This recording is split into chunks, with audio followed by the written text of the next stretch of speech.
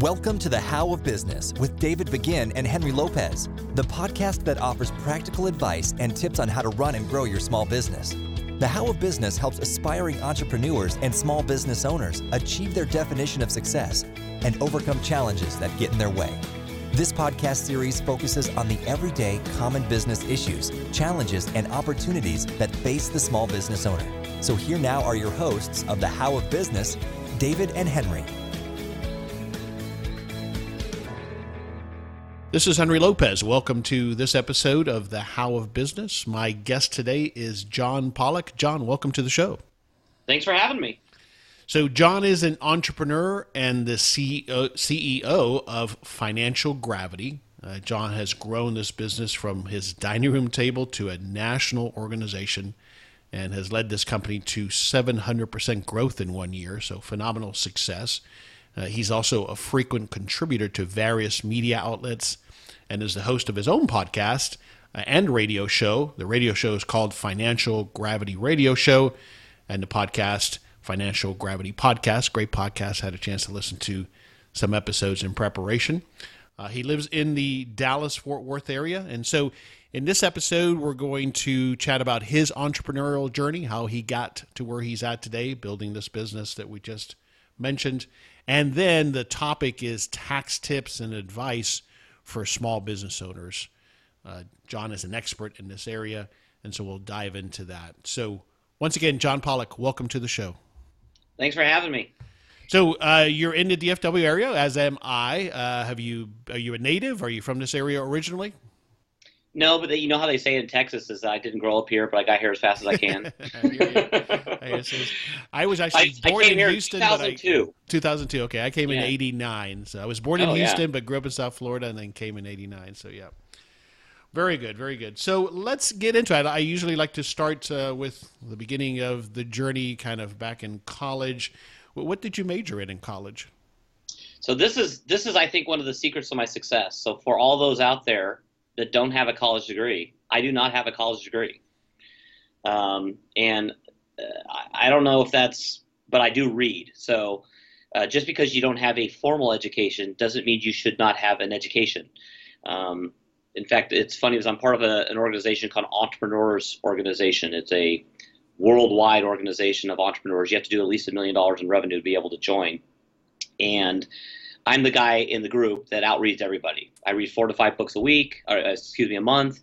And so I'm very kind of up to date on business, but I don't have a college degree. I started studying at a small college in Los Angeles, and this is where I should have known this way back then, but you don't really become self-aware, I think, until you're 35 or older. But I'm not wired for school. I am not wired for the classroom. I can't sit there and learn stuff. I need to get out there and do it. And so I left the college education and I started selling. I had the gift of gab and I could sell stuff, and I looked for products to sell, and I started selling in corporate America. Yeah, very interesting. I do not have a college degree either for various circumstances that occurred at that point in my life, namely my parents getting divorced. I did end up going to a technical school at night to get a computer programmer certificate, but I had similar challenges even as I had the opportunity to go back. I don't know that I could sit through traditional schooling anymore, right? Yeah, it's like I don't want to. I learned history in high school. Why am I relearning? And that was the first 2 years of college for me. The funny thing is I'm probably maybe 3 to 6 units, like a class or two, away from at least having an AA. Mm-hmm. I did try to do the experience-based kind of university system, and I got through the process, and then the university I was working with went bankrupt. Oh my! How's that for fun? So that didn't work out either. So and now it's fortunate that I've done well enough. It just doesn't matter anymore. Oh, yeah, I don't exactly have that on a resume. But I do recognize we live in a world where the college degree is kind of a ticket to play. But if you're an entrepreneur and you're driven as an entrepreneur, it is unnecessary. Just read. Yeah.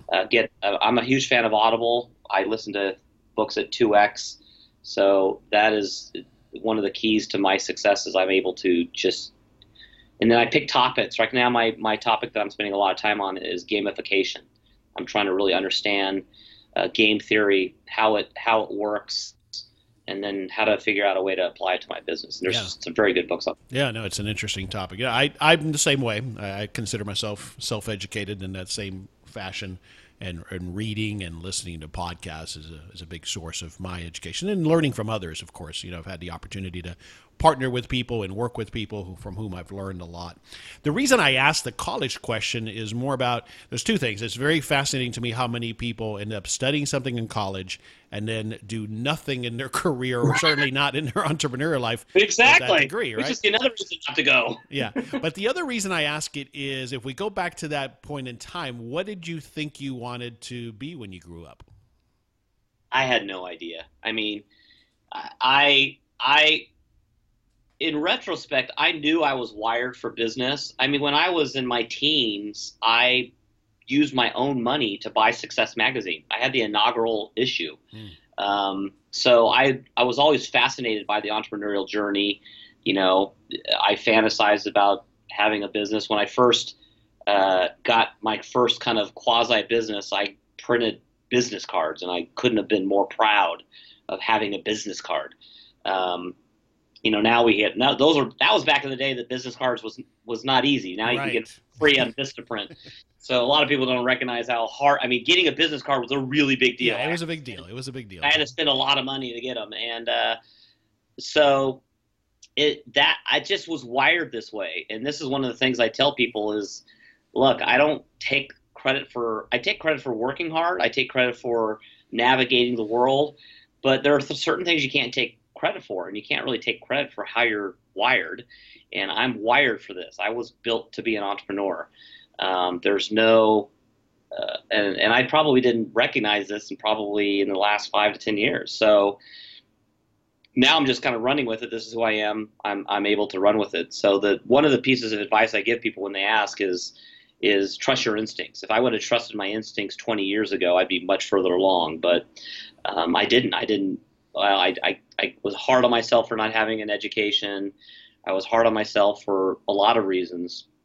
But now I just kind of embrace who I am, and it's manifested itself into a lot of success. Yeah, no, I love that, and resonates very personally with me, because that was a similar journey for me, where I knew I wanted something else. I knew I wanted to have that control, but I didn't know how to go about it. I didn't have the right guidance, certainly didn't have the experience. And so it took me a while as well, stumbling through. Now, I was fortunate. I had a successful sales career very similarly, but it took me a while to figure out what that thing was, or how to take that first step. So you were in sales, selling what? What did you end up selling initially? So my first sales job was selling money mailer, which is still a business. Yes. It's direct mail, co-op direct mail. I don't know what they charge these days. We were charging $500 for an ad that would go into 10,000, go in a package that would be mailed to 10,000 people. At the time, Money Mailer came out, they were competing with Valpak, and they were able to, create a bigger size. They had color first. So that I sold that. I kind of went door to door to businesses. So my early career was selling businesses. The classic door-to-door, getting rejected, cold calling, all that good stuff. It was, hardcore. I got out of my car. I would walk. In fact, for people that are from California, I would walk Foothill. So our office was in Burbank, and then I would go up to the foothills, and then I would walk I would get out in the morning, walk all the way down to lunch, as far as I can go, just walking to business to business to business. And really, I was just correcting cards. Who should I talk to about advertising? Who should I talk to about advertising, over and over again? And I realized that you're not the person who's the owner, who's in charge. And I would collect the cards, and then that would take a good day. And then the next day, you'd pick up the phone and start cold calling to try to get the contact name. So, or to get through to the contact name you got from cold calling. So it was a beating, but it taught me a lot. It's one of those things that I wouldn't trade. I say that now as I'm far removed, but I'm sure while I was walking, I was thinking, this sucks. I don't want to do this. I hope this is the rest of my life. This is terrible. Exactly. From a pure sales perspective, what's one thing you think you learned from that experience?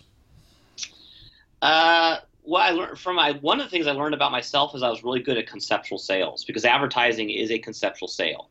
You're really not selling. It's like a copier, it does these 6 things better than that company, and we're cheaper. I mean, it's a features and benefits and cost sale. I was really good at selling the non-tangible. If you do this advertising, this is what it will do for you. So, connecting something that's tangible, a buy one, get one free coupon, with something that's tangible, which is the value of a client that you get over time. So, you had to overcome, well, if I give people half off, then even my clients are coming back to me and saving money, and I want them to pay full price. And so I don't want them to pay half. So you had to overcome those kind of objections. So thinking on my feet was something I was good at, but I had to get better at it because I had to understand what the common objections were for that product. So sales is an unbelievable skill. Everybody should have it because you're selling your entire life. You're selling your wife to be nice to you. You're selling your kids to listen.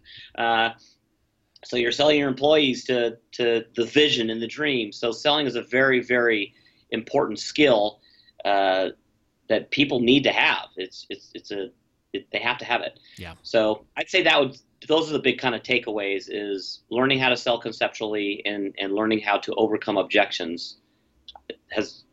Those 2 things have carried through my whole life. Yeah, great stuff. Great point. And I completely agree. Sales is critical for everyone, and certainly as a small business owner. So let's fast forward a little bit. You started your first business when? Gosh. Well, I mowed lawns when I was a kid, so I don't know if that's starting a business. I did handyman stuff, but I would say that's actually a good question. I would think while I was selling Money Mailer, I dabbled in some other stuff. I was an Amway guy. I joined Amway real early in my young career, which was also actually a very good experience. Amway's a direct sales organization. A lot of people kind of poo-poo multi-level marketing, but multi-level marketing is just another business model. So I don't know why people undermine the value of a direct sales marketing organization or a multi-level marketing organization when they're legitimate businesses and they are just growing in a different way than a franchise or I've grown. They're great businesses, and I learned a ton from it.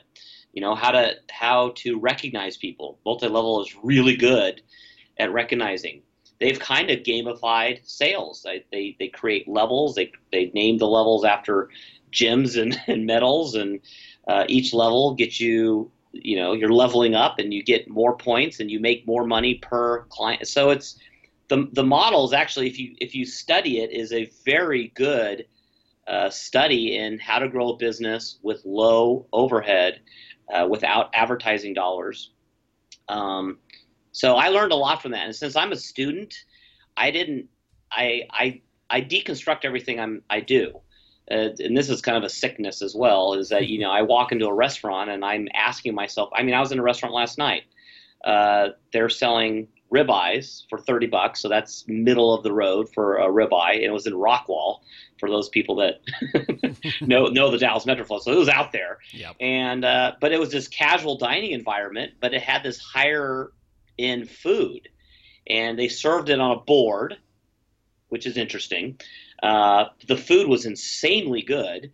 And it was just, and they don't have any ovens. They cook everything in brick like pizza ovens. They had pizza and steak.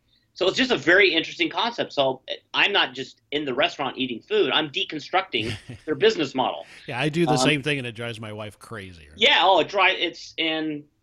What's interesting is that our type of personality is going to be attracted to an opposite. Right. That just doesn't notice any of that stuff, and they don't care. And it's like, why do you even pay attention? And I'll pick up a fork at a restaurant and go, this is an interesting fork. I wonder why they just chose this.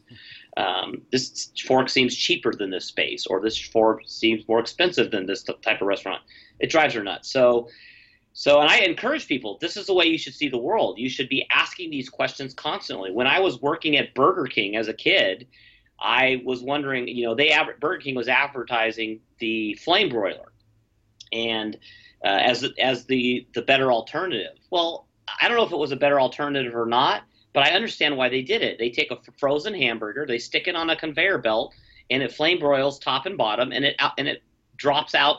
It's just an easier way to cook burgers than have someone stand over a fryer and flip them. Yeah. So what they did is genius. What they did is they found a faster way to cook the burgers, but then they sold it as a marketing that it's a better way. So the question is the chicken or the egg question. Did they decide to do flame broiling for speed, or did they do it for taste? We'll never know, but right. That's the part of a business that you have to understand. We make business decisions within our own business as to what to do that's best for the client, and then how you market them, those decisions is a whole different kind of exercise. So this analytical ability of mine to kind of process even Burger King and Amway and figure out what they're doing right and what they're doing wrong has really served me well. And I really encourage both young entrepreneurs in age and in time to really look at the world that's around them and ask a lot of whys. Why is it done this way? Could they have done it better? When I opened the box, what kind of, from that widget company, how could this have been presented better? I mean, one thing that Apple's done that's crazy is that people were saving their boxes when they first started selling the iPods, because they were just so cool. There was nothing like it. Yeah. I mean, who saves boxes? Well, people were, because they were just so cool. Well, that's interesting. That's a customer service experience. No one paid attention to boxes before. Now they do. So those are the type of things you have to ask as a business: is it worth it? If I come up with a better, more expensive box that kind of has a customer experience, is there a value there? Do I want to have a luxury experience? Do I want to have a cheap experience? Those decisions all have to be made. And if you don't make a decision, someone's making the decision. Your shipping department's making it, these are stuff that you need to look at. So even if you're not detailed, which I'm not detailed in execution, but I'm detailed in my ability to see stuff. Yeah. I think this is a critical point, as you mentioned, and I agree completely. To be successful, certainly as an entrepreneur, you have to be observant. I call it intellectual curiosity, not that I came up with that term, but yeah. I think you have to be continuously aware, and that's how we learn, and then we take it and apply it to our particular business. So I agree with you completely, John. All right, so you had a financial advising company. You had a couple other businesses before it evolved into what you have now. So just tell me briefly about those businesses. So I kind of drifted in and out of independence. So I sold health insurance for a while, and then ended up getting a corporate sales job. I had a sick child. My daughter got leukemia at 4.5, and so that kind of changes what you can and cannot do. So I couldn't take as much risk. So I took a corporate job, did that as we got through the leukemia issues. She's now married, so a long time has passed. Yeah. So it's amazing technology, and that was back then. So I had that corporate job, but then when I kind of left again, I got back into insurance. And what happened was I actually moved to Texas in 2002 and immediately lost that corporate job. And knew nobody. I'm new. I just got here. So I was like, what can I sell that makes the most amount of money the quickest? I don't have a college degree, so now I'm not going to be able to do a resume and go out into the marketplace and say, who? Because the resume, this is one of the challenges with the business community. Small business owners aren't like this, but larger businesses, they use your college degree as a litmus. If you don't have a college degree, it's like step one, do you have a college degree? Step two, can you do the thing that we're want you to do, when it really shouldn't be that way. It should be step one. Can you do the thing that we want you to do? Yeah. Do you have experience in this particular area? But that's absolutely the case. Doors are closed at the corporate level if you don't have a bachelor's. There's no doubt. Yeah, and it shouldn't be that way, because the bachelor's, as you mentioned earlier, is that most people's bachelor's had nothing to do with what they're doing now. Right. So they got a bachelor's in something that has zero value to the company, but they're using that as a way to eliminate possible candidates. So it's kind of nuts, but that's the system we're in. At some point, you have to throw up your hands and say, that's the game. I don't like it, but that's the game. So not liking it. And that's why we change the rules and we create our own game, right? Right, and that's one of the reasons that entrepreneurs can do what we do. So I got into insurance sales, which then led me to realize that every year I woke up broke. I had to sell more insurance, and there was no residual. So I got into assets under management, which was a wealth management business. Grew quite a bit there, had a tremendous amount of success. And then what happened is that I started making a lot of money. And when you start making a lot of money, you start paying a lot of taxes. And one of the things I learned is that there's kind of this J curve. You double your income, but your taxes quadruple. You get 10x on income, but your taxes go up 50x. That's the tax code. The tax code is graduated. That's the way it's designed. However, part of the design is there's lots of ways that you can lower your taxes. I didn't know this, but I did keep hearing during the first Obama election that the rich people don't pay their fair share. And I kept thinking, gosh, I don't know what fair is, but I could see the numbers I'm writing checks on, and this seems considerably more than fair. When you're paying $50,000 to $100,000 a year in taxes, you don't think that you're not paying your fair share. You think you're getting hammered. And I wasn't making that much money. The business was maybe doing $500,000 a year, but my advertising budget was $200,000. But yet I still had $50,000 to $100,000 in taxes. I didn't get it. And I kept hearing rich people don't pay their fair share. So I'm like, I don't know if they have some super secret decoder ring that allows them not to pay their fair share, but I got to figure out what they're doing not to pay their fair share, because I want to not pay my fair share. So the natural place to go for taxes is the CPA firm. So I started interviewing CPAs, only to find out they all basically said the same thing. You make what you make, you pay what you pay. There's really nothing you can do about it. But I didn't accept that. And so this is where the entrepreneurial brain kind of kicked in. Wait a second. I'm hearing that rich people don't pay their fair share, but the experts are saying there's nothing you can do about it. That seems like a cognitive dissonance. There's a problem there. So what are the rich people doing? They must be doing something. Who are they hiring? How are they doing this? And that's where the journey really began. And it upended my life, because once I discovered that taxes was the CPA industry as a whole doesn't know anything about taxes. It's one of the strangest business problems. The entire country thinks an entire industry does a thing the entire industry is not only not trained to do, they don't know how to do. How's that for a strange business problem? Right. I mean, imagine that everyone thought chiropractors did open heart surgery, and you had a heart murmur, and they said, oh, go to a chiropractor. That's just as insane it is. The accounting industry is not trained. There's not a single question on the CPA exam on how to lower personal income taxes for anybody. But yet that's who everybody goes to. So it's a really strange business problem. Yeah, but let me challenge you for a moment just on a little bit on that, John, because I think it does to some extent depend on it CPA by CPA, because I agree with you that by and large CPAs I've interacted with over my entrepreneurial career they understand the tax code, but they're about, as you've spoken on other shows and on your show, they're really doing the accounting of it by the tax laws, by the code, but they're not helping you in how you could better position yourself or avoid certain tax situations. But I have CPAs who do offer that. So they do exist. And so, but it's just on average and typically most CPAs are not able to help you with that. So I just wanted to add that perspective. Right. And I'll tell you, I mean, we own a company called Tax Coach Software. There's 600 CPAs and EAs on that platform, and they're being taught how to do proactive tax planning. So there are some companies, there's some organizations out there that are trying to solve this problem. Yeah. But 600 out of 600,000 is really the tip of the iceberg. And it still goes back to the education. The CPA is not trained to do tax planning. If they end up learning it, that's different. There's not a single question on tax as it relates to an individual on the CPA exam. It's an accounting exam. It's how do I depreciate a building? How do I handle inventory? It is general accepted accounting principle test. And most small business owners don't really care about GAAP accounting. They don't care to know the difference between cash and accrual. They don't know how to read a balance sheet and a profit and loss statement. So the CPA doesn't bring them value from an accounting standpoint.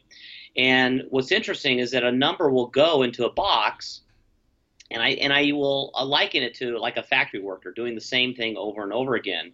If I make $500,000 and I give 10% to my church, that's $50,000.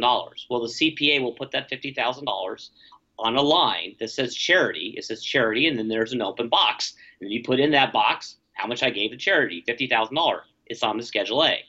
The problem is that because I make $500,000 and I'm using the Schedule A to reduce my taxable income on the $500,000, that will trigger the alternative minimum tax. So, but the CPA doesn't know this. This is what's so challenging. Some do, but most don't. It is the CPA doesn't know that by putting the charitable contribution on the Schedule A, it's actually increasing my taxes, not lowering it. And the question then I would say, is there a place in the tax code where I can legally, morally, and ethically move that charitable contribution so that it doesn't trigger the AMT and it gets me the full deduction, which Schedule A does not do either? And the answer is yes, but most CPAs don't know how to do that because they've never been trained. They've been trained to put the $50,000 in donations in this specific box. So they will put it in that box over and over and over again. CPAs, by and large, are historians. So, like you said, there's always exceptions to every rule, but by and large, so this is an interesting problem. So if I am a small business owner that wants to help, I want to lower my personal income taxes, the natural place to go is CPAs. But if only 1 in 100, actually, the statistics right now is we have 600 out of 600,000. So if one in 100,000 is the one that I can get to that will help me, how am I going to find that guy? They all say they do tax planning, but they don't all do tax planning. So it's a difficult problem from us as a business standpoint, because if I advertise that I do tax planning, a lot of people will say, well, I already have a CPA. If I go to a cocktail party and someone asks me what you do, and I say, I help small business owners lower their personal income taxes, the first question out of their mouth is, are you a CPA? Right. So it's a really interesting business problem where it's a big challenge, and it's got to be a big challenge for you. But so let's keep going down this path. But I just want to make sure that we disclaim here: neither you nor I are either tax attorneys nor CPAs, as we just clarified. Right. And my opinion, as I always give advice when I do give advice to small business owners, is that you should seek proper counsel, whether that's a tax attorney or a CPA. What we're talking about here on this show is there are lots of things that your average CPA does not know about, and that you should at least take away. What I'm hoping the listener will take away from this episode is to think about these things, ideally perhaps contact you, get this kind of information, arm themselves with it, educate themselves so they can at least qualify their CPA to see if that person, he or she, can give them this kind of guidance, if they're equipped and educated on this topic. So that's what I want the listener to take away. But I want to make sure that the listener understands that my advice is not that you avoid a CPA. It is not that you avoid a tax attorney. If you believe that's what you need, I always recommend that you seek that kind of counsel. But what we're going to talk about here, continue to talk about in this episode, is some things that I think that most business owners are not even aware of, and that should at least become to educate themselves on these topics. Would you agree with that, John? I would. I would also add to that. So what we'll do, I guess, for the rest of the show is talk a little bit about tax strategies, and I will tell you how to broach the subject with your CPA or tax attorney. If they do not like the strategy, then frankly, you'll need to fire them, because the stuff that I'm giving you is inside the Internal Revenue Code. Some of the strategies we use are 50-plus years old, and CPAs, when we do a tax strategy and we send it back to the CPA, the number one response is, we are not comfortable with this. And we'll come back with, which is, by the way, that helped us build our business model, because originally we were thinking, we know what, we'll do the tax strategy design. We'll use the software that we're using to design it. We'll show the CPAs the Internal Revenue Code. The information will go back to CPA. The CPA will go, wow, this is fantastic. This company saved my client $20,000 in taxes, and they increased the complexity of the business, which means I actually make more money. I think I'm going to send more clients to Financial Gravity. That didn't happen. which is strange to me as a business owner. If somebody else's business was sending me a client of mine back to me with a better plan that made me more money, I would want to figure out a way to partner with that company. That's not what happened with real early. So what we had to do, instead of the old saying, if you can't beat them, join them, we tried to join them. And we kept hearing over and over again, I'm not comfortable with that. And we can talk about some of the specific strategies that happen on, but I'm not comfortable with that. So we basically built a model to do the work that they were unwilling to do. Okay, so does your company offer tax preparation as well? Yep. Okay. We had to. Yeah. Because if I tell you, if I say, Henry, what I recommend is I think you should set up a family management company and put part of your business inside that family management company so that you can write off all your medical expenses, which you can't do inside of an S corp, but you can do it inside of a C or a sole proprietor. And so I make those recommendations to you, and you take that to your CPA, and the CPA says, well, I'm not comfortable making these changes. And you're thinking to yourself, but this will save me $20,000 a year in taxes. This guy's not comfortable saving me $20,000 a year in taxes? And financial gravity has shown me that this is all legal and moral. And we would go back to CPAs and ask them, is there anything we're doing that's illegal? Well, no. How about immoral or ethical? No. So why won't you do it? I'm just not comfortable with it. So we just decided, okay, we can't join these guys. And this happened, by the way, so many times that it just got ridiculous. So we decided to pull it in-house. So we now do bookkeeping. We own a payroll company. We do tax returns. It's included in our model. But we will partner with progressive CPAs, which there's not a lot of them, but we'll partner with them because we own a company that partners with them. So anyway, so that's kind of how we got to this point.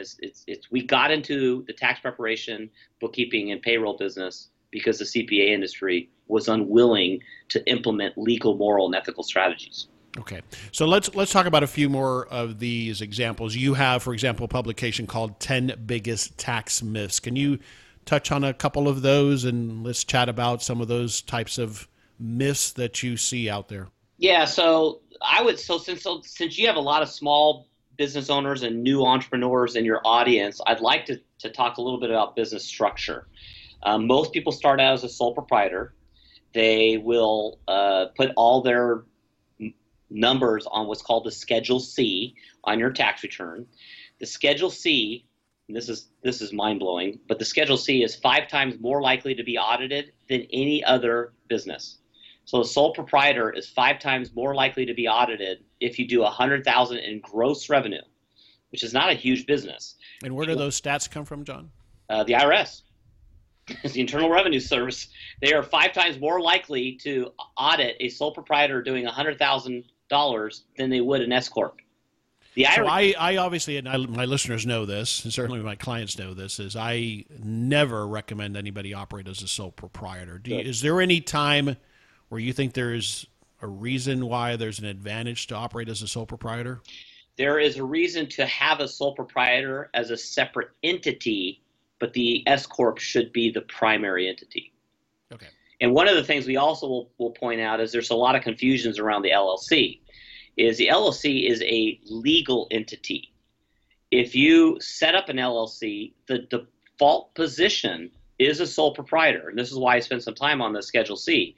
Is a lot of people say, well, I'm not a sole proprietor and I'm LLC. And then they'll come into the office and all their stuff is on the Schedule C. The reason for that is an LLC is a legal entity and it has nothing to do with the taxable entity. And I'll even do this in conferences. I'll have people raise their hand. Who here is an LLC? People will raise their hand. Who here files as an LLC? The same group will raise their hand. Guess what? It's a trick question. Nobody can file as an LLC. There's no such thing as a taxable entity. There are 5 taxable entities: sole proprietor, S corp, C corp, partnership, and disregarded entity. You have to select it. The default position is sole proprietor. So if you just set up an LLC and you don't check a box, which by the way is what most attorneys will do, is they'll just set the LLC up and then they'll leave it up to the accountant to check the box. But in most cases, accountants will just go with what the lawyer has already set up. Right, but you're not saying an LLC is bad. We just got to make sure that we have the right election so that it generates a K1. Yeah, I highly encourage the LLC, in fact, because it allows you to switch. If you're an LLC sole proprietor right now and you find out by looking at your tax return that you're filing on a Schedule C, you can check a box and make it an S. And right now is a good time because it's the beginning of the year. So, and there's a simple alternative is if you've been instead passing a K1 to your personal return, that's what you want to be looking at instead of a Schedule C. Well, maybe.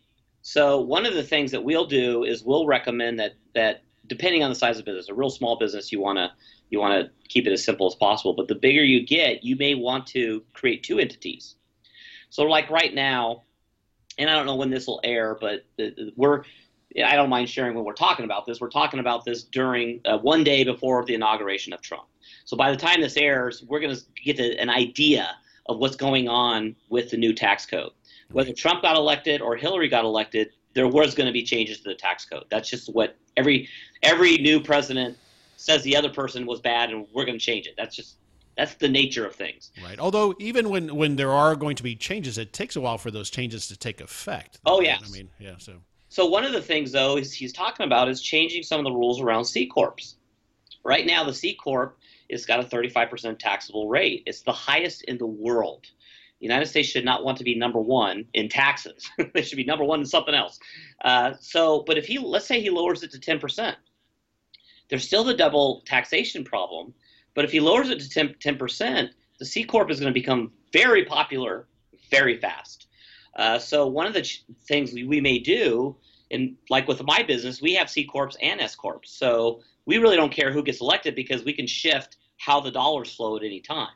But a lot of small business owners may want to change depending on what is coming. So that's where having someone that's really proactive, that knows the tax code and knows how to play the new game, because basically we're just going to hold the rule book is 70,000 pages right now. Typically when there's changes to rates first, which doesn't really change the rule book. So even when Obama raised taxes, most of our clients pay less money in taxes under Obama than they did at Bush. And the only reason is because at Bush, it was kind of the frog in the pot problem. Is they're like, well, these are the tax codes. But then there was a shock to the system, and all of a sudden taxes rose, and then people were concerned about taxes. And then all of a sudden they come to us and they end up paying less under the new tax code than they did under the old tax code.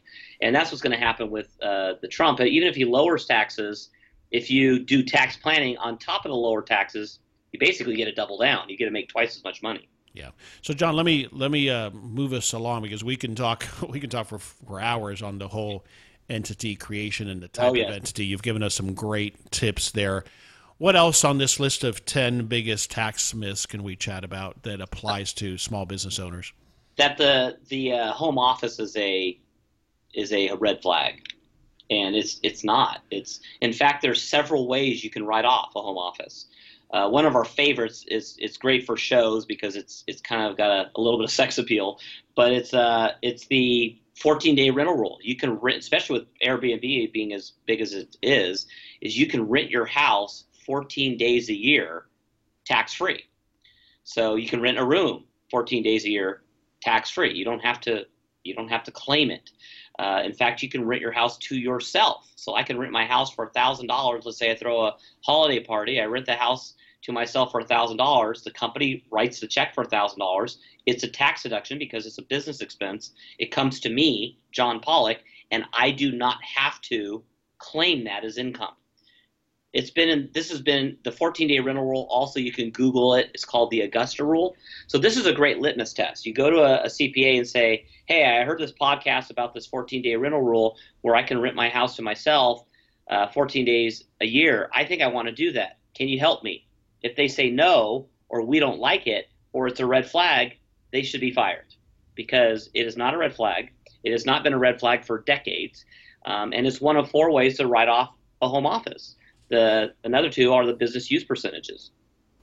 So one of the issues that I was told in the past, and it may have been, again, a myth or fact and that has changed, is that one of the potential things you have to consider with deducting home office is the effect it has on the cost basis of your home when you go to sell it. So tell me about that and how you can avoid that, or if that's really something to be considered. So there's 4 ways to write off a home office. One is depreciation. That's the one you just mentioned. The other 2, the rental rule, which is 14 days, but if you have a home office, you're going to probably use it more than 14 days.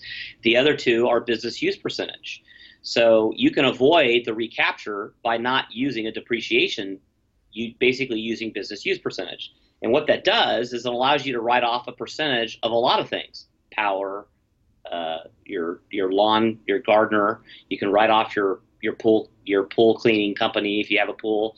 So there's ends up adding a lot of stuff. But the business use percentage, and this is what's interesting, is that it actually makes sense. So if I live in New York and I have a 3-bed, 2-bath house, it's going to be smaller than a Texas 3-bed, 2-bath house. So the tax code allows for that. So in New York, I may want to write off square footage because one of those bedrooms is a bigger percentage of the overall house. Where in Texas, one of those bedrooms is not a big percentage of the overall house because we have 50 rooms in our McMansions here. Right. So we may want to write off a percentage. So we have a 3-bedroom house. One of those bedrooms is being used for an office. We're going to use the bedroom percentage, the number of room percentage instead of the square footage percentage. And what qualifies as a home office? Tell us a little bit about that since we're on this topic. Yeah, it's anything. So, I mean, we've had clients that have written off their dining rooms and they got the dining room retiled because they were running a multi-level business. It was actually a Scentsy business, the warming things. Yeah. And she had so many people traipsing through her house that it was damaging the carpet. So she ripped the carpet out and put in hardwood, and we wrote it off because that whole room, and there's no IRS agent that would walk into her dining room and think it was a dining room. They would know, this is stacked with boxes and stacked with wax and warmers, and there's no dining going on in this dining room. It is definitely an office. So, if you're using it as an office and you're being reasonable about it, then you should be writing it off. John, what's the most common question you get when you first meet with a small business client on taxes? What's one of the more common questions you get? Is this going to increase my risk of audit? That's the number one question we get. So we always kind of push the question back. If I go from here to downtown Dallas and I don't go above the speed limit, I stop at every red light, stop at every stop sign, what is my risk of getting a ticket? 0, right? Because I'm following the law. Right. So why would I be audited for using the tax code that was given to us to follow? All we have to do is follow the rules. So let's kind of use an example of following the rules with another strategy. The medical expense reimbursement plan. There's a lot of talk about Obamacare. Rates are going up 20-40%. But the funny thing is there's a 53-year-old part of the tax code that can offset the cost of Obamacare.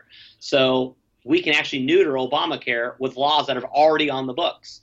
I can write off my glasses, my braces, my dental work, chiropractic, massages. All of that is in the code where I can write that off as a business expense. That's legal.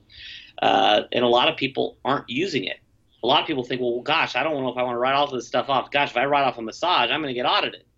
You're not. You're setting up a structure which is required. You have to set up the paperwork. You have to have some documents in a file somewhere so that if you do get audited, because audits are primarily random, all you do is show them the paperwork and they'll say, okay.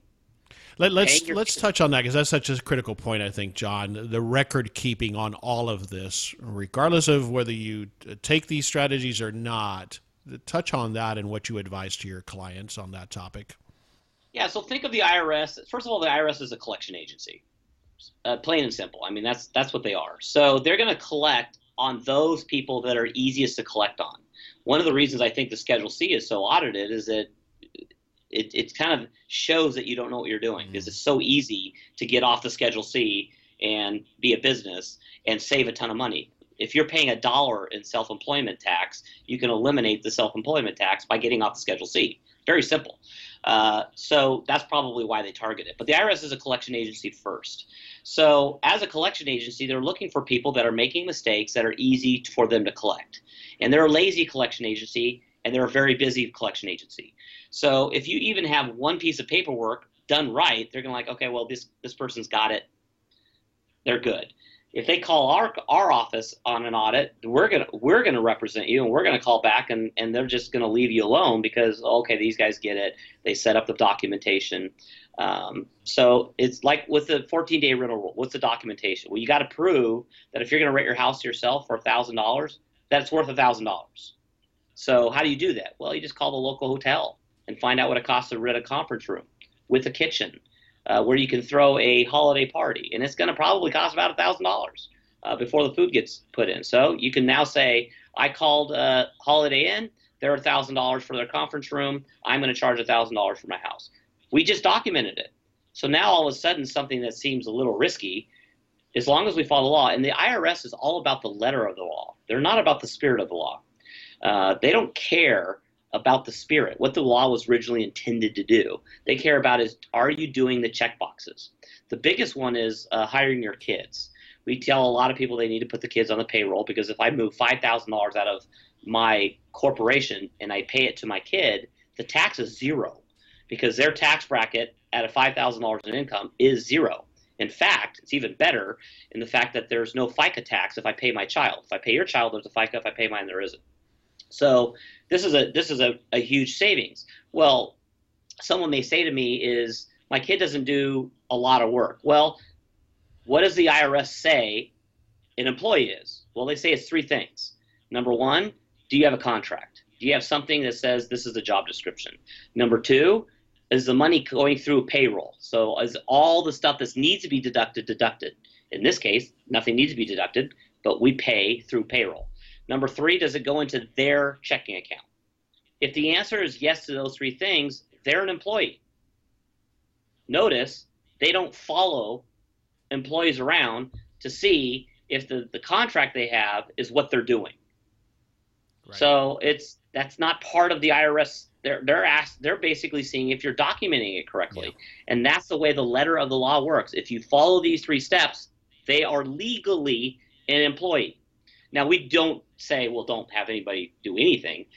We don't want to encourage that. But at the same time, it's really good to have your kids working in your business. Yeah. So it's a twofer. Yeah, it's such an important point. Again, this is a conversation I have with my clients, especially first-time business owners in particular, is that the burden of proof is on us. So documentation is what we need to be able to prove why we took all these deductions. And you need to have that in an orderly fashion such that you can find it a couple years later or whatever period of time later.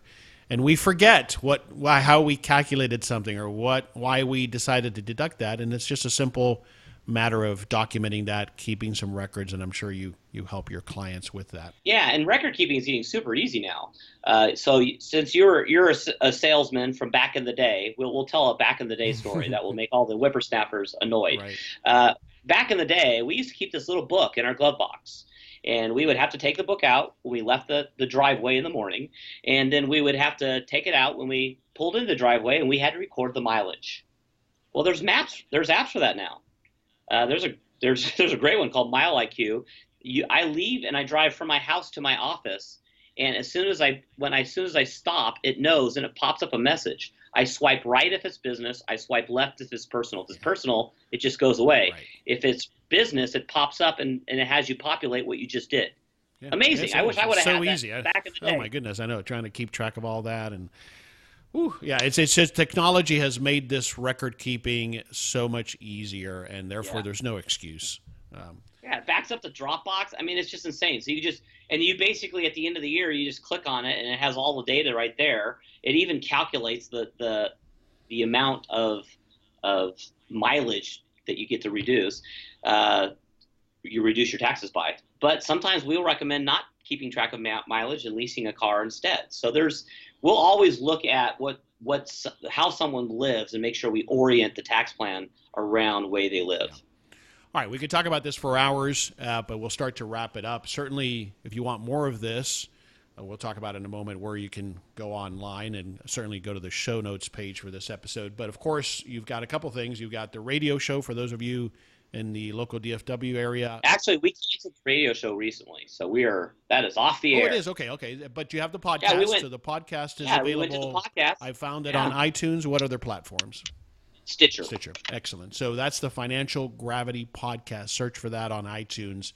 and he's got a whole series of episodes on all kinds of different topics. As we do with this show, he brings on different guests, and they do deeper dives on particular topics. So that, at least as a starting point to our listeners, if if you're listening this far into the show, then we've gotten your attention. John has gotten your attention. I would recommend at a minimum, as we were talking about at the outset, educate yourself, dive into this, learn more about this, and then start challenging and making sure that you have the right professionals advising you on this stuff. That's my recommended big takeaway. Let's take a personal turn here as we start to wrap it up, John. Can you think of a decision that you made in your life at some point in the past that now you realize has had significant impact on your personal life and on your business? If you think back to a significant decision that you made that has had a big impact on your life. This is an easy one.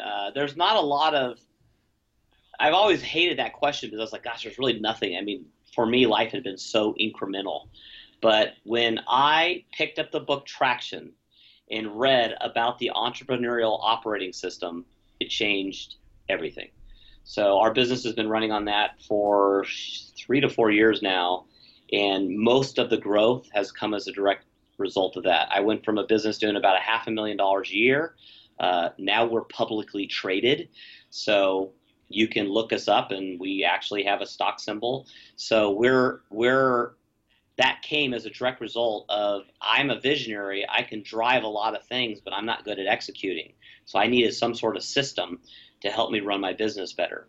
And there's a few out there that are really good, but the entrepreneurial operating system has been a complete and utter, I hate to use it, game changer, but it has. So Traction was the book that introduced you to it. I'm not familiar with the book. Who's the author? Gino Wickman. So Traction, and so if you are a kind of an analytical person, I would read Traction because it's kind of a cookbook. Do this, do this, do this. If you don't like that kind of read and you would prefer a story, just tell me a story. That's what just tell me a story. So I read Traction, and I was like, I don't know if I'm going to implement this. And then I read Get a Grip, which is kind of the allegory form of Traction.